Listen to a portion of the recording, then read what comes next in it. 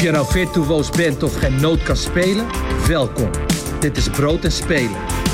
De podcast voor muzikanten en muziekliefhebbers met ambitie. Bra.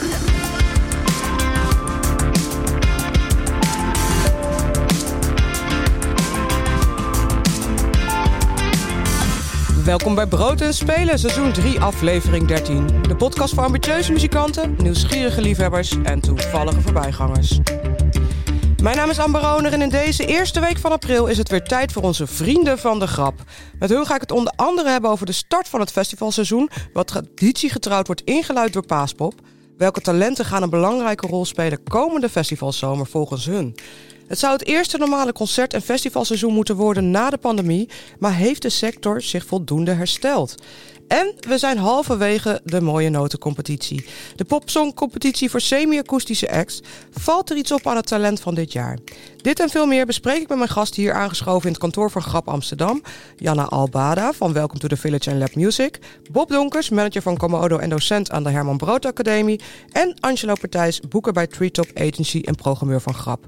De muziek die je hoort voegen we toe aan de Brood en Spelen Spotify playlist. En een shout-out naar Music Maker, het vakblad voor de Nederlandse muzikant. En zij zijn partner van deze podcast. Kijk op musicmaker.nl voor de nieuwste ontwikkelingen op het gebied van apparatuur, hardware en software. Welkom alle drie. Het is dinsdagmiddag, 4 april, een zomerse dag. Nou, ik moest denken, ik heb alweer zin in een festival. Hoe is dat voor jou, Janna? Ja, ook wel. Vooral door die zon, dat helpt heel erg in dat gevoel. Echt hè? Veel mensen ook op straat. Allemaal moeite door onze toeristen heen moeten wurmen om hier te komen. Bob, zijn er festivals waar jij naar uitkijkt? Paaspop sowieso. Best Kept Secret. En heeft dat te maken met Komodo? Nee, dat heeft niks te maken met Komodo. Oerol. Oh ja. Maar ik weet niet of ik dat mag zeggen. Nou, bij deze. Daar heb jij gewoon daar kijk je naar uit. Ja. Angelo, hoe is dat voor jou? Wat stroomt jouw balboekje vol voor deze zomer? Echt gewoon heel veel naar festivals gaan. Dus niet echt een specifieke. Ja, ik ga denk ik ook wel naar Best Kept Secret. Ik ga denk ik wel naar Misty Fields. Ja, even uitleggen, want jij bent boeker bij Treetop Agency. Nog 1 keer voor de mensen die misschien de vorige aflevering niet gehoord hebben. Maar onder andere in jullie stal.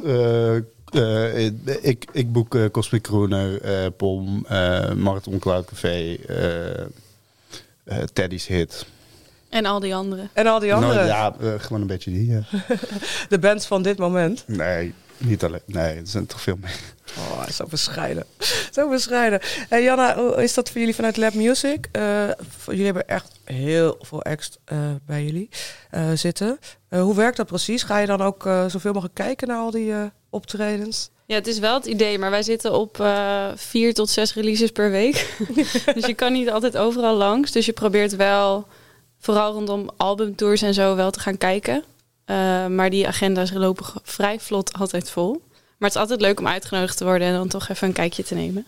Ja, en je zei het al, jij bent ook betrokken bij Thomas Assier. Yes. Wat doe jij precies bij hem? Daar ben ik tourmanager. Kijk, ik kom erop omdat ik zeg altijd Paaspop is het eerste festival van het seizoen. Maar ja, officieel is dat niet helemaal meer waar. Want we hebben natuurlijk nog het winterfestival gehad naar Polski. En daar had hij een fantastische show. Ben je daar geweest? Ja, ik hoefde toen niet mee omdat het met het Noordpoolorkest was. Dus ik stond in het publiek en het was zo'n goede show. Ik ben ook echt speciaal daarvoor helemaal naar de uithoeken van Groningen gereden. Omdat ik dacht, dit wil ik gewoon echt niet missen. Nee, en hoe was het voor hem om weer... want het is voor hem lang geleden toch dat hij weer echt... Dat nieuwe album is vorig jaar uitgekomen? Nee, in februari. Dus die is nog vrij recent. Ja, het was toen vlak voor COVID of net in COVID een album uit. Dus dat was een beetje pech hebben. Maar dat zullen heel veel mensen hebben gehad. En Thomas is altijd... Hij is niet heel bekend, maar de mensen die hem kenden... die vinden het altijd wel heel vet. Ook heel veel muzikanten die het heel mooi vinden. Dus we hebben wel een tour gehad in oktober, november... met ook shows in Parijs en in Berlijn. Dus dat gaat wel heel goed. Maar het is bescheiden toeren ook. Hij woont in Parijs tegenwoordig en we hebben nog mensen in Berlijn zitten. Dus het is altijd best wel een logistieke puzzel om iedereen op 1 plek te krijgen. Maar dat is wel gelukt voor het noorden van Groningen. Ja, zeker. Ja, want hij woonde altijd in Berlijn, toch? Hij heeft heel veel steden gehad. Dus hij heeft ook een hele tijd in Berlijn gewoond, inderdaad. En daarna weer in Amsterdam en nu in Parijs. En gaat hij ook de festivals deze zomer spelen? Of weten we dat nog niet? Niet zoveel. Nee, volgens mij is de focus meer op volgend jaar dan op dit jaar qua live gebied. Volgens mij wel nog wat opties staan in het najaar voor weer een tour. Maar ik weet niet in hoeverre dat bevestigd is. Nee, nou, dat gaan we meemaken. En anders had je er gewoon in Groningen bij moeten zijn. Maar we gaan nog veel meer artiesten natuurlijk de komende periode zien. Bob, jij zei het net al, Paaspop. Heb jij al een beetje... Er zijn zoveel programma's bekend geworden de laatste maanden. Maar heb jij al een beetje voor ogen welke talenten hoge ogen gaan gooien dit jaar? Qua festivals vind ik het lastig om te zeggen. Maar er zijn een aantal hele toffe releases aangekomen die wel echt mooie shows aan het spelen zijn. Dus een P2 bijvoorbeeld. Ik zag laatst Silver Lake spelen en dat is echt... dat was goed. Ja, die had 31 maart een albumrelease. Ja. Young Ruby komt binnenkort met een EP. Ben benieuwd wat hij gaat spelen. Jimmy Diamond, Uit. Oh ja, die zijn ook weer... gaan ook weer toe. Loveless heeft het gewoon heel goed gedaan de laatste maanden. Volgens mij gaat zij niet heel veel spelen. Maar als ze ergens een festival pakt, zou ik zeker gaan kijken. En het is geen Nederlands talent, maar Ramkot, Belgische band, die gaan heel veel doen in Nederland, denk ik. Als ze heel veel gaan doen in Nederland, zijn ze echt overal. Dat is wel echt een soort van... Ja, cool inderdaad. Als je die tour zag, dat is echt... dat is bijna ieder poppodium in Nederland. En die hebben gewoon de afgelopen 2 maanden volgens mij gewoon non-stop gespeeld. Ja. Ja, heel veel. En als je kijkt voor talenten en acts die al een tijdje bezig zijn en nu die albums uitbrengen. Op welk moment in je carrière is het een goed moment dat een festival op jouw pad komt? Zo'n groot festival heb ik het dan over. Het is altijd een goed moment volgens mij. Kijk, je hebt natuurlijk gewoon heel veel podia op dat soort festivals. Dus zeg maar, je zal altijd beginnen bij een kleiner podium en misschien doorstoten naar een groter. En dat is ook tof, zeg maar, zo'n band of zo'n festival, zeg maar, dat vertrouwen geeft in zo'n artiest, zeg maar, dat je daar ook kan groeien. Ja. Ja, en soms zie je een band die dan zo explodeert dat ze in 1 jaar alle festivals doen en dat het jaar daarna een soort van, oh shit, we hebben alles al gehad, er is niks meer over. Dus die hebben dan even een zomertje waarin je denkt, het zijn minder veel grote festivals, maar dan het jaar daarna dan komt er weer een nieuw album en dan is er niks meer aan de hand. Jij noemt al een heel lijstje releases. Angelo, je had afgelopen week ook 2 releasefeestjes in Paradiso. Vertel eens, wie waren het en hoe was het? Ja, eerst in 31 maart inderdaad was Cloud Café in Paradiso, wat ook op de avond ook uitverkocht. Het was super tof. En op die dag kwam ook echt een EP uit. Dus dat was heel cool. En die dag erna was Cosmic Groene. En die plaat die was al wel een paar weekjes eerder uitgekomen. En die verkocht ook op de avond uit. Dus ja, dat is dan toch wel leuk of zo om te zien. Om dat bordje uitverkocht erop te zien staan. Ja. Het was een feestje. Ja, zeker. Ik heb ook letterlijk mijn verjaardagsfeestje erachteraan. Ja, nog gefeliciteerd. Ja, we hebben van de week met de voorronde van Mooie Noot al even voor je gezongen. Ja, precies. De changeover duurde iets langer, dus ja, dan moeten we wat. Ja, 29, Angelo. Je 30ste levensjaar. Ja. Hoeveel releases ga je uitbrengen dit jaar? Ik zelf 0. Oh, oké. Hey, jammer. Ik dacht misschien, je weet het nooit. Maar is het eigenlijk gebruikelijk dat er zoveel releases in deze periode van het jaar komen? Ja, Janna, jij klikt al. Ja, wel redelijk. Je hebt gewoon vaak die tours die in het voorjaar en in het najaar zitten rondom een album of een EP. Over het algemeen album. Maar dat zijn gewoon wel de piekmomenten. En je hebt in de winter heb je ook een beetje last van de kerstmuziek en de Sinterklaasliedjes en zo. Vanaf december heb je op de radio niet zo heel veel plek meer. Dus dan is het juist daarna... Iedereen wacht altijd tot Eurosonic Noorderslag geweest is om dan uit te brengen. Dus februari, maart, april zijn meestal wel de tour- en albumweken. En hoe zorg je nou dat je opvalt in die hele zee aan releases? Ja, dat hangt van heel veel dingen af. Dus als je een heel goed verhaal hebt met een tour die staat of een hele vette samenwerking of pers dat goed loopt, dan zijn allemaal haakjes die je kan gebruiken. Sowieso zijn er veel tools bij de DSP's zelf, dus Spotify for Artists en zo, waar je goed kan pitchen. En als je gewoon een paar goede haakjes hebt om daarbij te zetten, dan kan het wel goed gaan.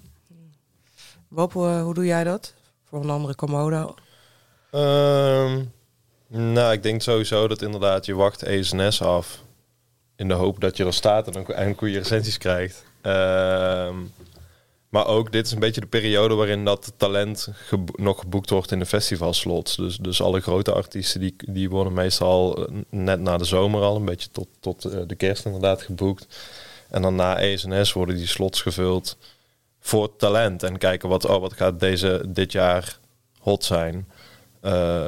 Dus dat is ook wel een reden om nu uit te komen. En hopen dat je daar goede recensies op krijgt.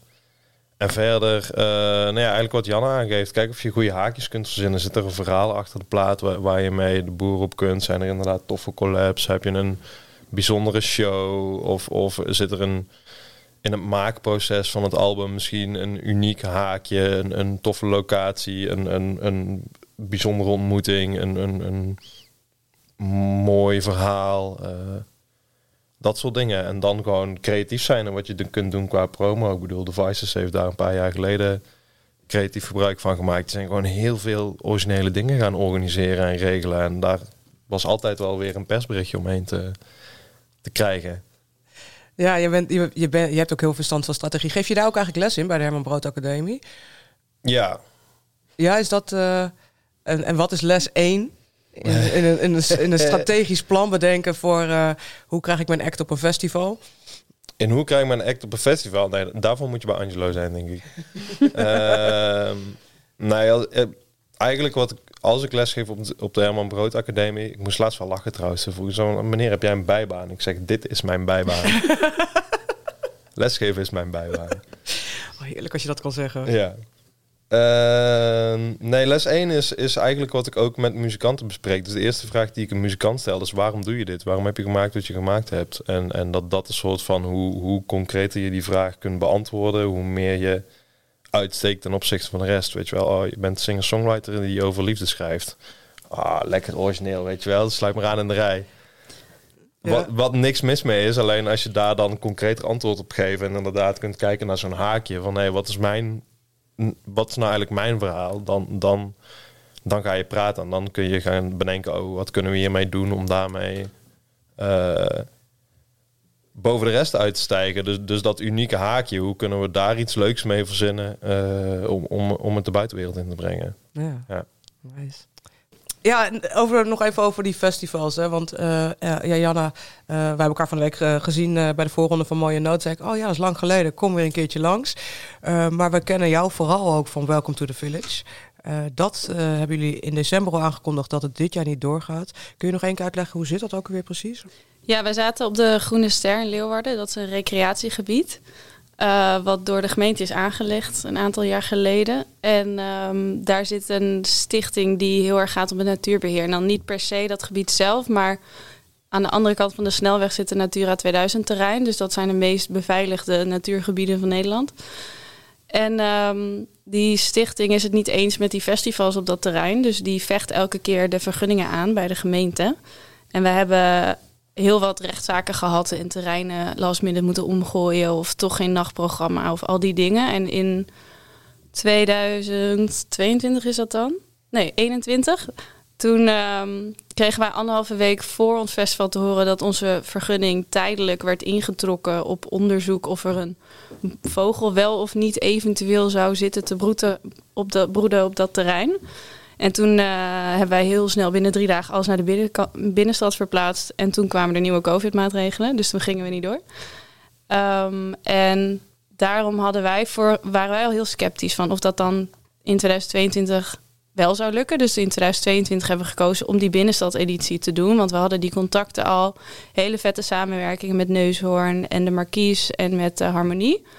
En wij wilden gewoon niet na 2 COVID-jaren weer niet doorgaan. Dus toen hebben we daarvoor gekozen. En dat is denk ik een goede keuze geweest. Want een ander festival wat uiteindelijk ook niet is doorgegaan door de vergunningsperikelen. En ze zijn bezig, de gemeente is bezig met een locatieverandering. Dus in plaats van een recreatiegebied, een evenemententerrein. Alleen dat is natuurlijk ook door die stichting een vrij lang traject. Want zij kunnen daar natuurlijk ook hun inspraak op doen. Ja. Dus toen was bij ons op een gegeven moment wel duidelijk van dit wordt heel last minute. Of heel lastig om het wel te kunnen doen. En na al die onzekerheid vinden we het te moeilijk om dan met het hele team na 3 jaar vechten te zeggen, oké, we gaan het gewoon proberen met het risico dat we weer niet doorgaan. Dus we hebben toen gekozen om gewoon te focussen op de toekomst en niet het komende jaar. Dus we zijn nu op zoek naar een plek waar we eventueel volgend jaar naartoe kunnen. We hebben een aantal projecten die nog lopen. Ja, want het is niet het einde van Welcome to the Village. Nee, als het aan ons ligt niet. Nee. Wat doen jullie verder allemaal op dit moment? Ja, we hebben in COVID hebben we een stuk van onze loods helemaal vrijgemaakt. Daar, waar onze festivalvormgeving allemaal ligt opgeslagen. In de muur gebouwd en gezegd, dit is ons clubhuis. Dus we hebben allemaal hele toffe jonge mensen uit Leeuwarden gezegd, ga hier maar programma maken en dingen creëren. Met COVID-gelden die we hadden om de scene in de mensen wel te kunnen betalen en programma's door te kunnen laten gaan. Dus daar zijn we nu op gefocust om dat wel te kunnen doen, ook zonder die COVID-gelden. Maar is ook een beetje afhankelijk van wel of niet een vergunning. Dus er zijn ook veel gesprekken met de gemeente over. En daarnaast hebben we al heel lang sociaal designlijn, waar we kunstenaars koppelen aan bepaalde doelgroepen. Dus dat kunnen mensen met een afstand tot de arbeidsmarkt zijn, dat kunnen ouderen zijn. Dat zijn heel veel verschillende groepen in Friesland die dan samen dingen maken. Dus dat is en die festivalvormgeving, maar we hebben ook een keer een hele backdrop gemaakt waar dan één organisatie allemaal blokjes heeft geknipt, een ander heeft ze allemaal gesorteerd op welke kleuren waar moesten zitten. Een andere organisatie heeft ze weer allemaal genaaid. En uiteindelijk was er een hele mooie grote backdrop voor op het hoofdpodium. Dus op die manier, die projecten willen we wel gewoon door laten gaan. Ja. Dus daarvoor zijn we aan het kijken van welke uiting kunnen we geven buiten ons eigen festival. Dus eventueel op andere festivals, op andere manieren waarop dat wel door kan gaan dit jaar. Mooi. Dus jullie staan zeker niet stil, maar normaal gesproken was je natuurlijk nu fulltime bezig geweest met Welcome to the Village. Als je kijkt naar, inderdaad, gewoon voor de mensen die het niet kennen, nog 1 keer dan Welcome to the Village is normaal een festival waar ook muziek en kunst samenkomt. Hè? Ja. Wat is nou een typisch moment in de carrière van een artiest dat je op Welcome to the Village zou moeten staan? Oh, goede vraag. Ja, we hadden altijd best wel verschillende capaciteiten ook qua podia. Dus we probeerden ook heel lokaal en jong en nieuw te programmeren. Ook veel samengewerkt met lokale initiatieven. Maar we hebben ook Friends Vrienden een keer gehad op het hoofdpodium. Ja, dat was echt heel grappig. Die werden nog geweerd door het casino, omdat ze niet goed gekleed waren. Hun hotel die zat daarnaast. Dat vond ik echt heel mooi. Maar ze waren echt superleuk. Dus het is best wel breed. Hadden ze geen geitenwolle sokken aan? Nou, juist wel. Oh. Geen pakken aan. Oh, dat is het. Ja. Jullie hadden niet even een jasje te leen voor hun. Nee, ik hoorde dat ook pas. Want dat jaar deed ik artiestenproductie. Ik hoorde het pas de dag erna dat ze dan nog geappt hadden naar de programmeur. Van, dat ze nog 's avonds laat daar naar binnen probeerden te komen. Maar jullie hebben ook wel echt plekken, wat je zegt, voor lokaal talent. Maar ook wel echt artiesten die, nou net als Thomas, als je dan nu op Gras naar Polski stond. Ja. Jullie hebben ook echt wel Nederlandse artiesten die jullie een podium bieden. Zeker. Wat zijn van die artiesten, als je nu kijkt, die je graag dit jaar had willen op programmaboekje had gezet? Ja, ik zeg altijd dat ik heel blij ben dat ik niet hoef te programmeren. Want dan heb je ook geen mensen die de hele tijd jou appen en mailen. Mogen we alsjeblieft spelen? Jij doet vooral promotie, hè? Nou, bij Welcome to the Village ben ik hoofd personeel, organisatie en office. Dus eigenlijk alles wat met mensen te maken heeft. Zowel in ons kantoor als op het festival. Gaat via mij zorgen voor accreditatie. Maar ook dat we personeel hebben. Dat er eten voor ze is. En eigenlijk al de mensen taken. Oh. Ja. Heb je nog thee? Anders halen we nog even voor je. Wij zijn ook heel menselijk hier, hè? Ja, heb ik. Ja, oké, heel goed. Maar promotie doe je bij Lab Music. Ja, sorry. Nee, is oké. Maar wat zou een act zijn? Want je ziet veel concerten. Wat zou een act zijn die jou graag zou willen voorstellen aan het publiek van Welcome to the Village? Ja, ik denk dat we hadden het eerder werd P2 ook genoemd. Ik denk dat dat een hele goede match zou kunnen zijn. Zoiets als Thomas met zo'n Noordpoolorkest zou natuurlijk ook heel goed passen. We hebben vroeger ook wel dat we vaak starten met klassiek. Dus ik weet nog dat we Remy van Kester een keer als opener hadden. Dat was heel chill op de zondagochtend. Nice. Cosmic Crooner lijkt me ook best wel een goede match eigenlijk. En mij ook. Ja. Ja? Ja, tuurlijk. Ja, dat is echt wel een act die op... die wel past. Ja, die er goed uitkomt op speciale plekken. En denk ik wel inderdaad een luisterend publiek moet hebben. En die komende. Ja, en de cloudsurfers juist keihard rammen zou ook natuurlijk heel goed passen. Dat soort acts hebben we ook altijd staan. Leuk. Nou, dit jaar niet op die manier, maar dan hopelijk volgend jaar op een mooie locatie weer een nieuwe Welcome to the Village. Ondertussen gaan hier alle schermen uit. Want het betekent eigenlijk is dat het seintje dat het tijd is voor muziek. Bob, ik begin even bij jou deze keer. Wat wil jij misschien wel voorstellen of wat wil je extra in de spotlight zetten deze keer? Ik wil, ligt eraan wie er luistert, maar voorstellen / in de spotlight zetten wil ik Jimmy Diamond. Band uit het oosten. Denk Amerika. Denk Los Angeles. Denk Americana. Denk rock. Denk The War on Drugs. Denk My Morning Jacket. Die golden hour feel als je van de woestijn zo de stad inrijdt, zeg maar. Roadtrip muziek. Ja. Oh, dat klinkt heel goed. Dat is jouw playlist. En waarom heb je gekozen voor Jimmy Diamond? Nou, omdat het hele toffe gasten zijn waar ik het laatste klusje mee gedaan heb. En die plaat is net uit. En het is gewoon een hele goede band. Oh, dan gaan we er graag naar luisteren. Ja. Jimmy Diamond met You Radiate.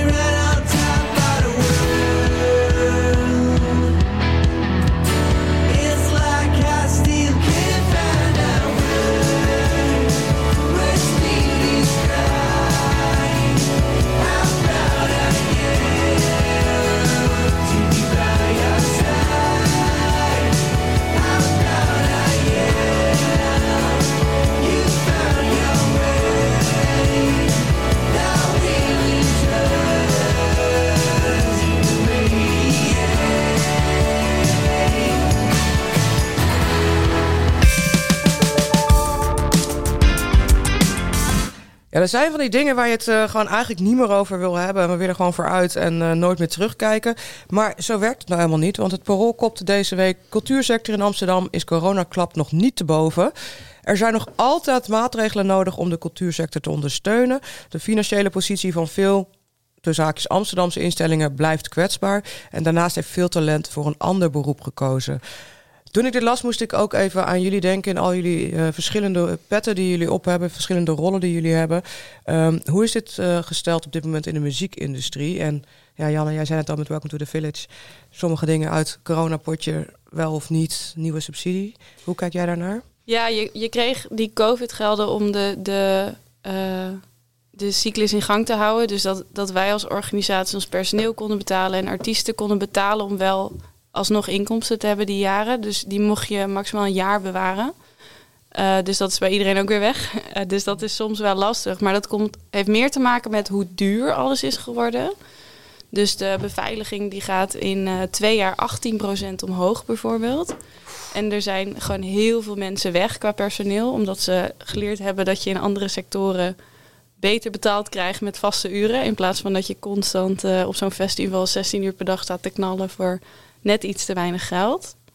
Dus dat zijn gewoon wel lastige dingen. En voor zover ik het begrepen heb, maar ik weet niet of dat nog steeds zo is, zijn ook veel dingen als rijplaten en tenten en zo naar zowel COVID-gerelateerde plekken gegaan als oorlog-gerelateerde plekken. Ja. Dus ook dicties en douches zijn allemaal naar vluchtelingenkampen gegaan, wat heel goed is. Maar waardoor er wel een tekort is en waardoor er nu ook dingen voor festivals in Nederland, uit Duitsland of wherever gewoon naartoe gesleept moet worden, omdat je anders geen tent op je festival hebt staan. Ja.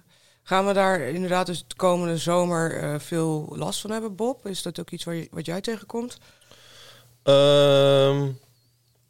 Nee, ik moet hier denk ik gewoon niks over zeggen, want ik heb daar net niet genoeg. Ik heb wel een mening over dingen, maar niet. Daarvoor hebben we je ook uitgenodigd, hè? Ja, dat is waar, maar ik zit gewoon niet zo goed in. Ik hoor bijvoorbeeld ook dat heel veel boekingskantoren recordomzetten gedraaid hebben. Dus er zijn denk ik voor's en tegens. Er zijn ongetwijfeld heel veel stukken in de muziekindustrie die klappen hebben gevangen en daar nog niet van te boven zijn. Maar er zijn ook een hele hoop stukken die wel goed lopen. En er is heel veel werkgelegenheid weer. Dus je kunt ook wel weer terug de sector in als je wil. Het enige wat daarin... Nou ja, Janna haalt net de inflaties aan. En wat ik daarin dan wel soort van terugzie... is dat alle kosten omhoog zijn gegaan. En zeker... dat is denk ik wel een direct gevolg van de crisis. Dus heel veel technici zijn gestopt. Dus de technici die over zijn... die zijn ongelooflijk duur. Dus als opkomende artiest... kun je gewoon geen crew meer krijgen. Het is onbetaalbaar. En de gages zijn in tegenstelling tot alles... wat er in de rest van de wereld duurder is geworden... niet omhoog gegaan. Dus artiesten krijgen nog steeds gewoon jack shit betaald. Dus toeren wordt gewoon steeds moeilijker. Dus nu ik er al pratend over nadenk... is dit mijn antwoord. Ja. En de biertjes worden dit jaar heel duur. Want je kan op je ticketprijs voor festivals... niet zo'n hele grote stap maken. Tenminste, Lowlands en zo wel, maar... als kleinere festivals niet. Dus je moet op een manier die kosten wel weer binnenkrijgen ook. Dus de voorspelling is dat alle drank op en eten op festivals gewoon echt heel duur gaat worden. Ja, dat zagen we vorig jaar eigenlijk al gebeuren. Dat zal nu nog extra zijn. Ja. Angelo, hoe zit jij op dit onderwerp? Wat zie jij gebeuren om je heen? Ja, ik denk dat het is gewoon inderdaad allemaal duurder. En het is gewoon schaarste inderdaad. Gewoon goede technici. Inderdaad, dat van die dicties, dat wist ik niet eens. Maar het maakt sens inderdaad, ja. En ik merk ook gewoon nog steeds dat er festivals zijn die inderdaad gewoon dit jaar ook weer gestopt zijn. Dus die hebben vorig jaar dan misschien nog wel kunnen doen. Maar dan is het echt wel op. Of hadden ze hoop dat het toen heel erg mee zou vallen bijvoorbeeld. Maar ik heb echt nog wel een paar festivals gemaild, zeg maar. En die inderdaad ook gestopt zijn. Maar dat zijn dan ook precies die plekken waar dus de opkomende bands zeker, normaal een plekje hebben. Ja. Ja, hebben we dan straks een tekort aan festivals voor opkomend talent? Nou, ik denk dat het heel anders gaat. Kijk, het is natuurlijk op een bepaalde manier een soort van natural selection van de goeie die blijven toch wel op plekken spelen en daar blijft altijd ruimte voor. Dus ja, wel minder inderdaad. Wat zal resulteren in misschien minder acts. Ja, en ik denk ook meer festivals die wat meer commerciëler gaan boeken. Ja, dat zie je sowieso. Zeg maar echt de commerciële festivals, die hebben echt altijd dezelfde namen. Ja. Ja, want dat is op safe spelen. Dan weet je zeker dat je daarmee tickets verkopen, bedoel je toch? Ja. Wat ook logisch is hoor, voor zo'n festival. Ik snap dat helemaal. Ja. Dat gebeurt in de popzalen natuurlijk ook al sinds de pandemie. En als je dan kijkt wat Bob terecht zegt, we hebben een hele een drietal afleveringen ook al gehad over Fairpay bij Brood en Spelen. En het komt wel vaker te sprake. Maar wat Bob terecht zegt, van de artiest ziet dus niks terug van die van de inflatie wat je zou moeten corrigeren. Herkennen jullie dat ook? Er zijn heel veel artiesten die er wel heel veel van terugzien. Die zijn er wel. Of niet per se heel veel artiesten, maar er zijn artiesten die echt goede jaren hebben gedraaid nu. En dat komt doordat ze dus misschien 1 of 2 jaar uit de running zijn geweest door corona. Ja, maar dat zijn dan de grotere... Ja, dat zijn de grotere inderdaad. Ja, precies. Zeg maar inderdaad, voor de meer upcoming acts, dat zal altijd lastig blijven, denk ik. Weet een van jullie hoe het staat met een soort van basisloon waar wel over gesproken was? Is daar al meer over bekend? Ja, volgens mij is dat vanuit Welcome to the Village ook... je kan niet opeens artiesten zoveel meer betalen... omdat je gewoon daar naartoe moet groeien... en je winstmarge dus steeds kleiner wordt. Dus je hebt eigenlijk minder geld. Maar je moet wel meer gaan betalen aan alle kanten. Dus personeel ook en artiesten ook. En wij werken daar heel hard naartoe. En dat kunnen we gedeeltelijk opvangen met subsidies. Maar als je dus een festival bent die daar niet op in aanmerking komt... ja, dan moet je het echt krijgen van de ticketprijzen en van de horeca-omzet. En dat is gewoon een hele kleine marge. Dus dan kunnen ze ook minder betalen. Maar dan is het wel het eind van de cyclus is de artiesten. En er zijn heel weinig spots, veel artiesten. Dus dan als ze iets goedkoop kunnen krijgen, doen ze dat in plaats van iets wat ze misschien vetter vinden. Omdat ze gewoon dat geld niet hebben. Ja. Dus we zijn eigenlijk... we weten nog niet precies waar het naartoe gaat. Maar we zitten nog te dicht misschien wel op de pandemie om echt een goed oordeel te kunnen geven wat het uiteindelijk gaat kosten. Ja. Aan speelplekken, festivals, personeelstekorten en dus ook inderdaad artiesten die misschien wel stoppen. Ja, maar ik denk dat je dus inderdaad eens hebt over die inflatie, die wat een direct gevolg is van de pandemie en van de oorlog. Alle subsidies zijn ingetrokken, dus alle extra potjes die beschikbaar waren, die zijn grotendeels weg. Dus er is geen regeringsgeld meer om dat gat te dichten. En dat is waarschijnlijk dan in de afgelopen 3 uitzendingen al veelvuldig gezegd, maar ik snap echt niet waarom muziek niet duurder kan worden. Voor wat kost Spotify tegenwoordig? 12 euro, 20 euro in de maand? Kun je alle muziek ter wereld luisteren? Dan kocht ik vroeger een cd'tje van. Ja. 1 cd'tje, 12 liedjes. Ja. Ja, ik snap niet waarom dat niet gewoon €1 omhoog kan, zodat er weer iets meer geld naar artiesten kan. Ik snap niet waarom concertkaartjes niet €1 duurder kunnen. En die maken wel €1 duurder, maar dat is zodat de garderobe betaald kan worden.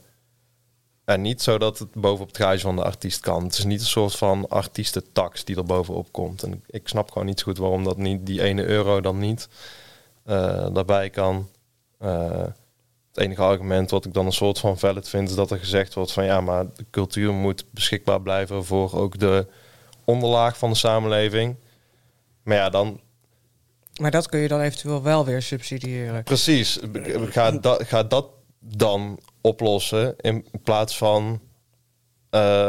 nu is het altijd de muziek die het handje omhoog houdt met help ons. Terwijl als je het gewoon bij de samenleving neerlegt en zegt betaal ons.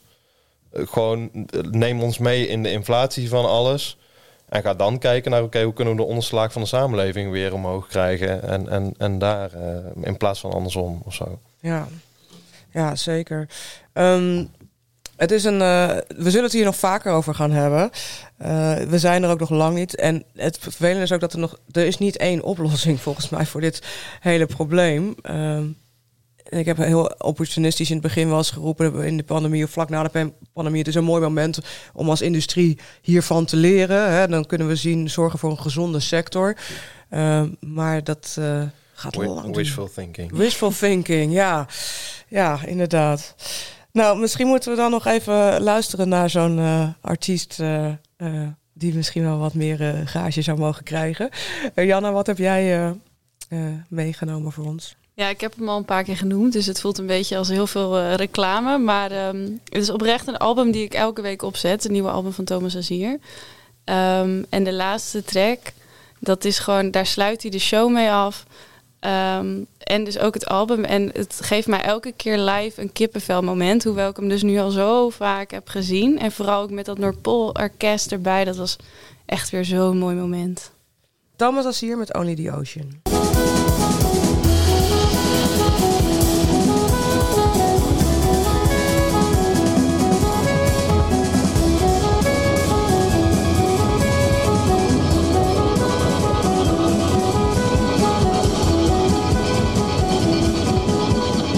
Take me out of my mind.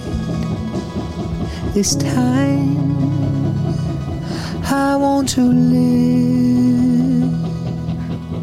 Blind me, do what I like. Make me want to give. Pull me out of my head. The hardships blend into gifts. Blind me, do what I like. Fail me, and I'll forgive.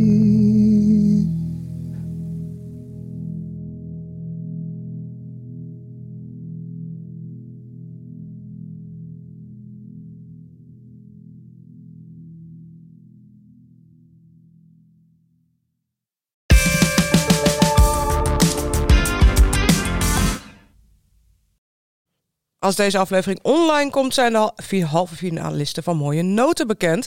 18 mei is de halve finale in de bovenzaal van Paradiso. Je kunt daarbij zijn en zelf horen we wie van deze talenten misschien wel de opvolger wordt van Juliette, de winnaar van vorig jaar. Verder op de GRAP-agenda dat inschrijvingen voor Wanted zijn gesloten. Binnenkort worden de deelnemers voor deze hip-hop-competitie bekendgemaakt en ook de locaties van de voorrondes. Houd hiervoor de socials van GRAP in de gaten. En op zondag 21 mei organiseert GRAP samen met Proef Pampus de eerste editie van Pampus Live. Een dag vol te gekke live muziek met een 360 graden uitzicht op Fort Island Pampus. Met onder andere optredens van personal trainer, Bonglord en Keenan Munday. Tickets zijn te koop via www.pampuslive.nl.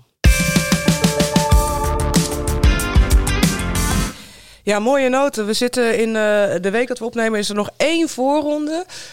Janna en Bob, jullie waren jurylid. Angelo, jij hebt onder andere bent mede verantwoordelijk voor de selectie van dit jaar. Vertel eens even, jullie zaten bij de tweede voorronde als jurylid. Waar letten jullie op tijdens de Mooie Notenavond? Of jij Janna's naam goed uitspreekt. En of ik mopjes durf te vertellen. Ja.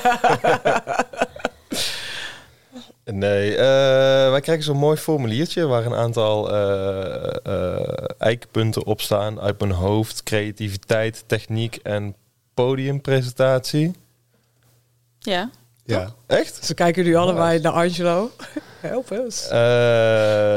Dus dat is ook wel een soort van algeheel waar ik op probeer te letten. Maar in general hoop ik zeker bij Mooie Noten gewoon geroerd te worden. En zit het hem dan in de tekst of zit het dan in de muziek? Beetje van beide. Ik denk dat de muziek niet per se... Weet je wel, is dat Bob Dylan, 3 Chords and the Truth? Kan genoeg zijn. Dus het hoeft niet zo hele ingewikkelde muziek te zijn. E mineur blijft het mooiste akkoord waarop staat. Dus, maar ik denk wel, qua tekst word ik meestal getriggerd als er iets langer over nagedacht is. En als het niet gewoon hoewel clichés meestal waar zijn, is dat voor mij niet de beste uitgangspunt in lyrics. En een beetje mij wat meer in je track mee te nemen als het iets poëtischer is. Ja. Waar let jij op, Janna? Ja, ik ben geen muzikant, dus ik kan nooit zo goed of de akkoorden of weet ik veel heel creatief zijn. Het is meer op gevoel dan voor mij. En ik let wel op de tekst, omdat het vooral ook bij singer-songwriter inderdaad snel een herhaling kan zijn van iets wat je al kent. En daarin hebben Nederlanders ook altijd een beetje last van dat ze in het Engels hele simpele zinnen maken. Met de woorden die ze op de middelbare school hebben geleerd. Dus ik vind het altijd fijn als ze gewoon ook even zo synoniemen. Is dat het woord? De thesaurus. Synoniemen.net en dan even zoeken van... heb ik hier nog een leuk poëtisch woord voor? Dus dat vind ik altijd wel fijn als je gewoon merkt dat daar iets meer tijd en aandacht in is gestoken. Of het komt bij iemand vanzelf. Dus dat vind ik heel fijn. En ook wel inderdaad hoe het op een podium overkomt. Ook omdat het natuurlijk een live competitie is. Dan vind ik dat ook wel belangrijk. En dan kan je best wel goed door die zenuwen heen kijken. Dat heb je vrij vlot door. Dus daar hou je dan even geen rekening mee. Nee, maar dit was van de week best wel een klus volgens mij. Want ik vond op niveau, ik heb beide voorrondes mogen beleven, vond ik vrij hoog dit jaar. Ja. Ja, inderdaad. Dus kijken we even naar Angelo. Jij was mede verantwoordelijk voor de selectie. Was dat bij alle inzendingen zo? Was het moeilijk om een selectie te maken van deelnemers? Ja, zeker. Zeg maar. Het soort van je ziet gewoon wel dat het niveau hoog is. Ja, en dan moet je soms inderdaad wat hardere keuzes maken. Waar baseren jullie de keuzes op? Is het een goed liedje? Is de uitvoering goed? Ja, dat zijn eigenlijk wel een beetje de belangrijkste dingen. Is er een goed verhaal? Zo, het algemeen. Ja, en ben je tevreden nu met de eerste 2 voorrondes? Wat ik je hebt wel gezien? Ja, ik ben tevreden met de 2 winnaars ook echt. Dus dat is ja, Bico van Dijk en Janna Barens. Ja. Dat zijn de winnaars van de eerste 2 voorrondes. En even goed om te vertellen, inderdaad, we hebben nog een 3e voorronde deze week, voordat deze aflevering online komt. Ja, precies. Daar weten we dus de winnaar Daar weten we de winnaar nog niet van. En uiteindelijk hebben we ook altijd nog 3 wildcards uit alle rondes. Dan hebben we straks 6 halve finalisten in de bovenzaal van Paradiso. Zeker, ja. Ja, het is altijd een feestje en het is ook altijd wel leuk, want daar ontdek je ook eigenlijk wel het talent. Want Pitou is al een paar keer ook gevallen, die heeft ook ooit gewonnen. In 2015 was zij de winnaar van Mooie Noten. Lucas Hamming. Meis heeft ooit een keer gewonnen. Ja. Vorig jaar Juliette, Melle. Jana Mila, ja. Kan ik me nog herinneren. Ja, dus we hebben een mooie selectie weer. Wat vind jij het leukste om te zien, Angelo, aan de talenten die jij de afgelopen jaren hebt zien winnen of mee zien doen aan Mooie Noten? Welke ontwikkeling zie je bij hun? Nou kijk, het is gewoon leuk om te zien, zeg maar, dat ze zichzelf echt al... dat heel veel acts, zeg maar, een goede les leren aan gewoon live spelen en het publiek pakken. En daar is ook de competitie ook echt op ingericht. De voorronde speel je echt voor een compleet seat het publiek. De tweede voor de halve finale speel je dus voor een half seat het publiek. En dan moet je echt al wel wat meer in huis hebben om de mensen in te pakken. En ja, de finale is in het Vondelpark Openluchttheater. En daar staat in principe bijna iedereen. En dan kan het zijn dat je muziek best wel snel wegwaait. En dan moet je alsnog, letterlijk, zeg maar, een soort van... Ja, letterlijk, ja. En dan moet je dus alsnog, zeg maar, een impact kunnen maken. En dat is wel tof om daar die groei in te kunnen zien bij bepaalde acts. Ja. En tussentijds krijgen ze ook advies van... en ze krijgen de juryrapporten ook zeker te lezen. Ja. Ja. Hebben jullie ooit... is er ooit als een winnaar geweest van Mooie Noten? Want jullie zijn ook al een aantal jaar op verschillende momenten als jurylid geweest. Is er ooit een winnaar geweest die jullie heel erg verrast heeft? Ja, volgens mij die Melle, dat was in die kerk, toch? Ja, dat was in die kerk. En ja, dat was natuurlijk wel een beetje apart, want dat was soort van half online. En ik geloof dat die week was de eerste week dat we het concerten weer mochten doen. Oh ja, ik vond dat heel veel. Ik kende hem helemaal niet, dus dat was wel heel erg goede stem. En dan in zo'n kerk met een piano. Dat was wel een heel mooi moment. Ja, zeker. En hij heeft nu ook... dan moet ik wel even... Hij doet nu volgens mij toch ook liedjes voor de NS, of niet? Zou heel goed kunnen. Niet van op de hoogte. Nee. Ik weet wel dat hij flink wat gedraaid wordt op de radio en dat soort dingen. Daar, Ja, leuk artiest ook. En Bob, voor jou, is er nog een winnaar die jou is bijgebleven of een deelnemer? Nou ja, ik heb nog een tijdje met Meis gewerkt, dus dat is me wel bijgebleven. Oh ja, ja. Die binnenkort met nieuwe muziek komt. Ja. Dus shout-out bij deze. Ja. Nou ja, wat ik leuk vind is dat je die mensen vaak kort daarna in de popronde tegenkomt. En daar inderdaad op bijzondere plekken ziet staan. En ze op sommige plekken heel erg soort van wegvallen en tegenvallen. En dan zie je ze een paar weken later. Het is niet alsof ik naar alle poprondes ga, maar meestal wel een paar per jaar. En dan zie je ze een paar weken later in een andere plek staan. En dan ineens denk je, holy shit, wauw. En als ze dan een paar jaar later, net zo'n Pitou nu met die plaat. Ja, mijn god. Kippenvel. Ja, dat is wel tof als je ze een paar jaar volgt. Dat toch de meesten wel een soort van dan boven blijven komen drijven. Nou, zeker. Ja, als ik ook kijk, want een paar weken geleden zat Roos Bluffband hier ook. Die heeft ook ooit gewonnen. Die doet nu echt weer iets heel anders. Net als Pitou, iets heel anders dan toen ze nog als echt singer-songwriter begonnen. En daar ook nog heel jong waren. En dan nu zijn ze zo... Ja, de muziek is ook heel anders en volwassener. Ja, over veranderingen gesproken. Wat mij ook, wat deze week groot nieuws was, ik wilde hem er toch even ingooien. Want vorige maand maakte John Coffey al bekend dat ze na 7 jaar weer opnieuw aan de slag gingen. Ja, ik ben daar super blij mee. Ze staan dit weekend ook op Paaspop. Zij zijn al geboekt voor alle grote festivals. En een AVAS-show toch ook? En een AVAS-show inderdaad. Ja, en dan vandaag aangekondigd dat ze eind mei ook in Beton T in Utrecht staan. Ik weet eigenlijk niet waar het is. Ik voel me een slechte Utrechter. Maar... Ja, een plek met beton. Ja, ja precies. En ik denk, en dat is gepromoot inderdaad, denk ik, door Tivoli en Echo. Vet. Dat ik dacht te zien. Maar... Ja, toen zei dat de vorige maand live gooide, hadden ze meteen ook 3 shows aangekondigd. En het nieuwe album. Ik was er dus bij eentje in de Kulde Zak in Tilburg. Oh shit, jij was daar. Hoe was het? Ja, kwam je binnen? Dat is heel cool. Ja, ik kom binnen. Angelo komt al binnen. Nee, nou, ik heb gewoon in de rij gestaan. Ja, dat was het ook, toch? Je kon toch ook geen kaartje? Nee, je moest precies in de rij daarom. gaan Dus staan? ze moesten in de rij staan. En het was super cool. En ik begreep dus meteen, zeg maar, waarom deze band toen zo groot was. Dat was wel echt gelijk. De eerste noot werd aangeslagen en het was gelijk. Die hele zaal die ging aan. Het werd meteen gecrowdsurfd. Het was gewoon meteen. Ja, gewoon die soort muziek op het hoogste niveau. is echt heel tof om te zien. Ja.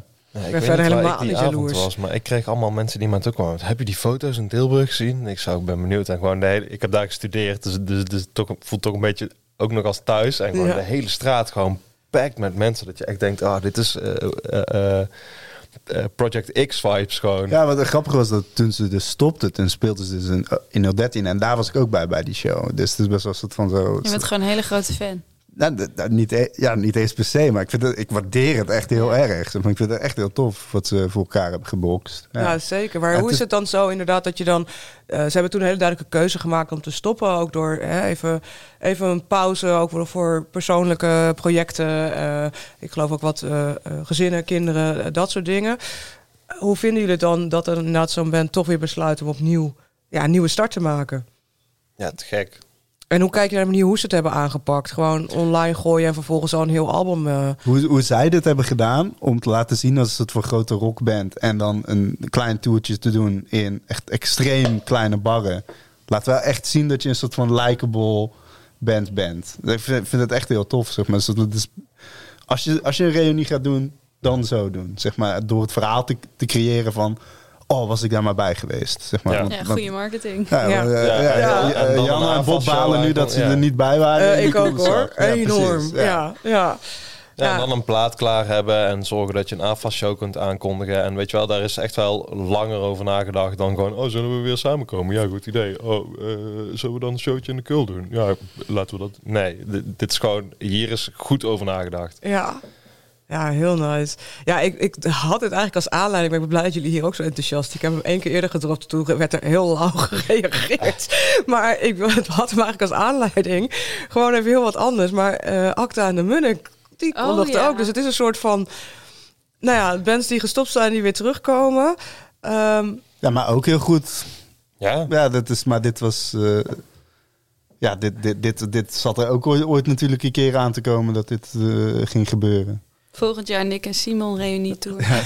Dat hoeft voor mij dan nog niet. Nee, maar inderdaad, het is meer dat ik dacht van... van die op een ander niveau grote band. Want John Coffey is gewoon een onwijs grote band. Meer van onze generatie, zeg maar. Acta en de Munnik is natuurlijk weer net een iets ander publiek. Maar dat je dan... weer opnieuw jezelf uitvindt. Wat interessant is om te zien, is dat zeg maar dat er gelijk echt heel groot wordt ingezet. Echt 3 Ziggo Domes. Nou, dat is bijna een soort van dat niveau, daar waren ze niet, zeg maar, toen ze stopten. En dat zag je bij Crescent bijvoorbeeld toen destijds, ook een paar jaar geleden. En dat is dan al niet genoeg. Dus er moeten er nog 2 bij, zeg maar. Dus het is echt een soort van dat magische gevoel van een reunie. Dat is echt een soort van... hier moeten we nu heen, zeg maar. Ja, maar er ontstaat ook een soort cultstatus door een tijdje afwezig te zijn. Precies, weet je wel? Crescent pas echt wel toen ik klein was en we in de auto naar Frankrijk zaten, was dat wat er een soort van op de bij ons ging er dan zo'n Best of 2000 CD in de CD-speler. Ja, daar stond gewoon Crescent 3 keer op. Dus ook voor mij is dat gewoon wel een soort van... hoe lang zijn ze weg geweest? Toch wel bijna 10 jaar, denk ik. 5. Weet ik niet, maar iets daartussen. Maar gewoon er ontstaat een soort van cult of vroeger was al nostalgie. Dat woord zocht ik, dankjewel. Alsjeblieft. En dat maakt wel dat bijna al die acts die in de reunie aankondigen, mits ze van een bepaald formaat zijn en mits daar een goed plan achter zit, dat groter is dan wanneer ze stopten. Precies, ja. Dat is grappig om te zien. Ja, ik ben benieuwd what's next. Wie de volgende... Nou ja, daar hoopte ik ook een beetje op. Van, zijn er acts waarvan jullie zeggen, ik hoop dat zij terugkomen? Chaotic. We hebben het geprobeerd ook trouwens. Then I think I love you. Je had ook die Chips, die had ook een comeback door die hele TikTok-hit. Ja, die zie je nu ook nog wel op een aantal festivals staan. Echt? Ja. Vet. Maar dat is toch een soort van dan opnieuw terugkomen, maar voor tijdelijk. Ik heb het idee dat er bij John Coffey en ook bij Acta en de Munnik wel echt een plan achter zit. Ja, dit was zeker, ook een reactie op een TikTok-hit natuurlijk. Ja, oké, ja. Dat er gingen allemaal jongeren een heel ander dansje doen op die track dan normaal. En toen kwamen zij op TikTok met toen kwamen allemaal andere mensen... Nee, dit is het verkeerde dansje, je moet het zo. En daarom hebben zij, dat is best wel slim, daarop ingesprongen van... Oké, dan gaan we hier toch nog wat extra uithalen voor ons. Ja, maar zij speelden wel nog steeds, hè? Echt? Ja, Chips was geen comeback. Die speelde gewoon nog steeds. Net als, je hebt al een aantal van die acts die gewoon heel veel van dat... van die studentenfeesten afgaan. Bedrijfsfeesten. Bedrijfsfeesten en studentenfeesten. Ja. Maar ja, comeback, ik vind het wel echt gek. Wat kunnen we leren uit zo'n reunie, zo'n comeback? Als je nu als talentvolle artiest luistert, welke lessen kunnen we leren uit het zo lang je leven van muziek en dan die pauze en dan opnieuw terugkomen? Lange termijn denken. Dus wat ik net al noemde bij die John Coffee, daar is echt lang en goed over nagedacht. Dit is niet iets wat een paar weken geleden besloten is tijdens een kerstborrel. Nee, deze mensen zijn al een half jaar bezig met gewoon een goed plan en de juiste partners bij elkaar verzamelen. En hebben het niet aangekondigd voordat ze alle popjes op hun plaats hadden staan. Ja, en wat gewoon mooi is om te zien in algemene zin is zeg maar dat de muziek is dan dus, daar kom je er wel achter van, muziek is tijdloos. Maar er zijn nog steeds mensen die dus dan in die periode dat John Coffee niet actief was, die wel nog steeds die muziek hebben geluisterd. Hetzelfde voor Akda en Munnik, zeg maar. Dus dat is dan mooi om te zien dat mensen, zeg maar... Ja, misschien mensen die ook uitgestapt zijn in het checken van nieuwe muziek, zeg maar. Dus die zeg maar echt alleen nog maar die oudere muziek luisteren. Dat is dan mooi om te zien dat ze dan... Oh, ja, Akda en Munnik komen weer bij elkaar. Kom, zullen we daar naartoe gaan? Want dat was vroeger zo leuk. Dat vind ik tof. Ja, absoluut. Nou ja, dan tot slot ben ik eigenlijk nog wel even benieuwd... of er nog acts zijn, jullie hebben al wat namen genoemd, maar waar jullie heel erg naar uitkijken de komende periode. Bob heeft al een hele lijst genoemd. Is er nog één iemand die ertussen uitspringt waar je zegt, die moet je echt in de gaten houden? Ik ga donderdag dat is dan nu afgelopen al, naar de show van Veras. Dus dat is ook een filmmaker, regisseur, die ook de videoclips bijvoorbeeld van Goldband heeft gemaakt en ook eentje van Wies. Oh ja. En ik werk ook mee aan dat project, dus het is een beetje weer eigen promo. Maar ik vind het zo'n bijzonder album en zo'n vette muziek en heel eigen ook. Wat doe je? Want je zegt, ik werk mee aan dat project. We brengen dat met Lab uit. Ja. Dus op die manier werk je daar heel veel mee. Maar het is wel echt een heel bijzonder project. Dus ik ben heel benieuwd wat daar nog meer aankomt. Wat is daar bijzonder aan? Waar zit dat dan in? Ja, het is dus een beetje een overkoepelend project. Dus niet alleen de muziek. Is ook bezig met een boek. Is ook juist heel verhalend in videoclips en zo. En het gaat echt om zijn eigen leven en wat hij allemaal heeft meegemaakt. Is hij heel eerlijk in. En hij is op, volgens mij, Vlieland gaan zitten met een aantal mensen. En daar heeft hij ook een paar tracks opgenomen. Dus Janne Rouwendaal van Wies hoor je er ook op. En nog een aantal andere. Dus het is echt heel erg eigen. En dat krijg je ook heel erg mee. Dus het voelt heel erg alsof hij jou als luisteraar in vertrouwen neemt van... dit is mij allemaal overkomen en zo voel ik me en dit heb ik allemaal meegemaakt. Oh, wat mooi. Oh, heel benieuwd. Dus dat is uit als wij... het album is in januari al uitgekomen. Ja, maar de nieuwe clip komt dan... Ja, nou nu komt... hij speelt donderdag in Paradiso Noord. Oh ja, daar kunnen we dan niet meer heen. Nee, als we jou dan bij de volgende borrel tegenkomen... kunnen we wel vragen hoe het was. Ja. Nou, de plaat kan je wel kopen. Ja, dat sowieso natuurlijk. Ja. Veras. Ja. In de gaten houden. Angelo? Ja, ik vind het gewoon heel tof om te zien dat de bepaalde acts die bijvoorbeeld een personal trainer die 2 jaar geleden nog als een alternatieve band beschouwd werd, wel nu echt op de spot staat waar die echt een trede omhoog gegaan zijn. Dat is vet om te zien. Ik heb dat ook bijvoorbeeld met een Altingun of zo, zeg maar, dat je denkt van wow, een Nederlandse act die zeg maar wel echt nog steeds stappen vooruit blijft maken, die niet zeg maar naar beneden valt of zo. Dat vind ik heel tof om te zien. Dat er dan dus ook plek is voor dit soort acts. Die echt een soort van uitdagende muziek maken en er echt vol met passie in zitten. Dat is cool om te zien.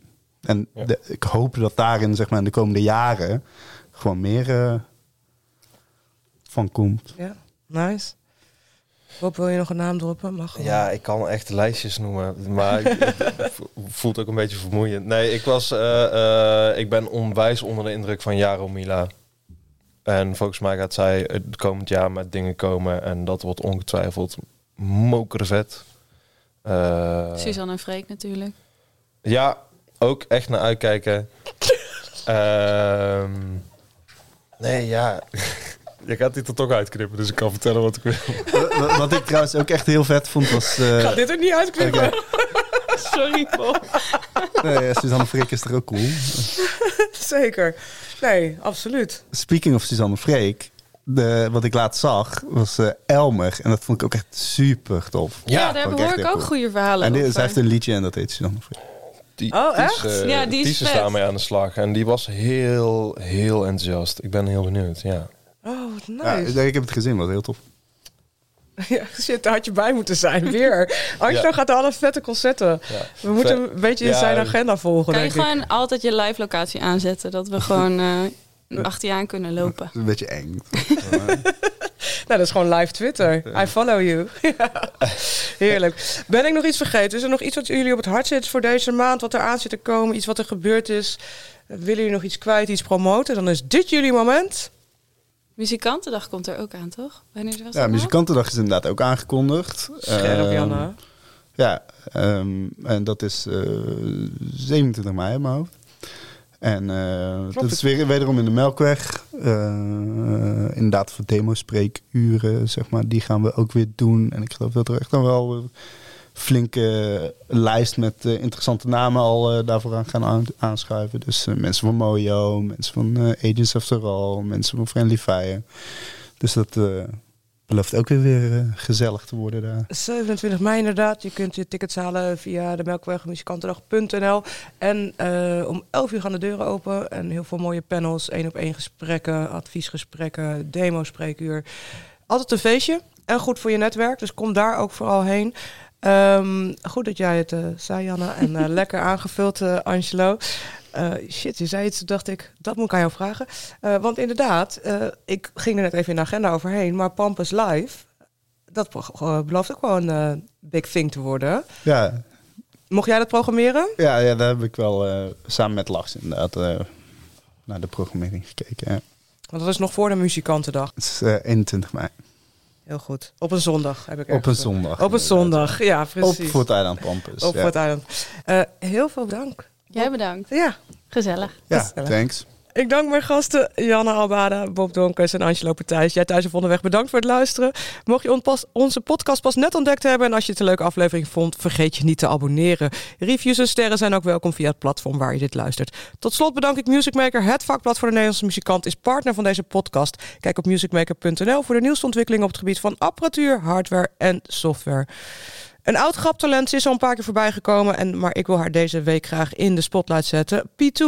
Zij werd in 2015 de winnaar van Mooie Noten. Na 2 prachtige EP's was het stil rond P2. Begin dit jaar op Noorderslag liet ze weer van zich horen en hoe. De vele lovende kritieken waren slechts een aanloop naar de release van haar debuutalbum Big Tear. Haar album kwam eind maart uit en als je haar live wilt zien, kan dat aankomende week op vrijdag 14 april in Bitterzoet en op 15 april tijdens Motel Mozaïek. Je hoort P2 met Big Tear.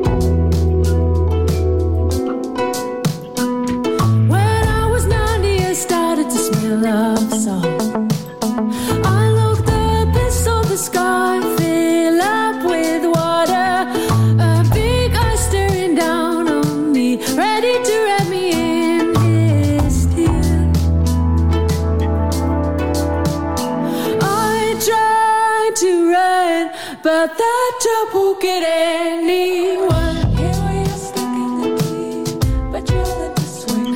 I tried to run, but that job won't get anyone.